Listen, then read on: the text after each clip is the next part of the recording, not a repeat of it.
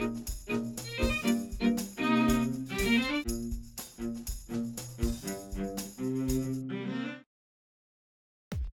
Pittsburgh Science and Technology Academy is a brand new Pittsburgh public school serving 250 students in grades 6 through 9 and growing to serve 550 students in grades 6 through 12.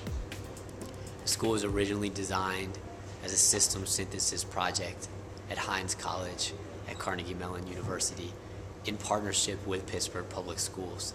Our goal with our systems project was to design a school that would be capable of taking students entering at a wide range of ability levels and connect them to advanced coursework in science, technology, engineering, and math before graduation, and connect them to a real opportunity after graduation, something specific, rather than leaving it to chance and hoping they were well enough prepared that they would find their own opportunity. We wanted to build systems into the school that would make sure that every student graduated knowing what their next step would be. The unique thing about the Hines College program, and one of the things that attracted me to it, was the fact that instead of culminating in a master's thesis in research that might just go somewhere and sit on a shelf and never be utilized, the program culminates in something very real, a consulting project. And so 10 of us, 10 students, worked with Pittsburgh Public Schools as our client to develop the Science and Technology Academy. That started in August 2006. It is now fall 2009, and the school is a reality. So I was a project manager of one of the two project managers of the Hines College team. And when I graduated from Hines in 2007, I was hired by Pittsburgh Public Schools to continue the management of the project and open the school. The new curriculum that we've introduced is called Dream, Discover, Design. So students learn to set goals, generate hypotheses, ask questions. They learn to do research, and then they learn to apply that research to the creation of things that are tangible, that they can touch, that they can share.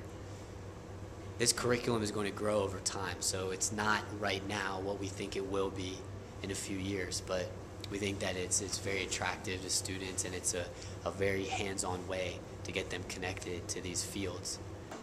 It's pretty amazing. I've been involved in a lot of projects.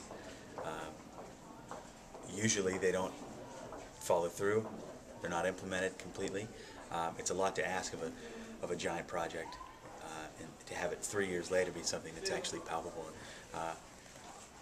To think that only 3 years ago today, we were just in the middle of the design of this school, had no idea what it would look like, even at the end of that semester, let alone to think that 3 years later we could be walking through these halls and talking to kids who are actually at this school. It's pretty neat.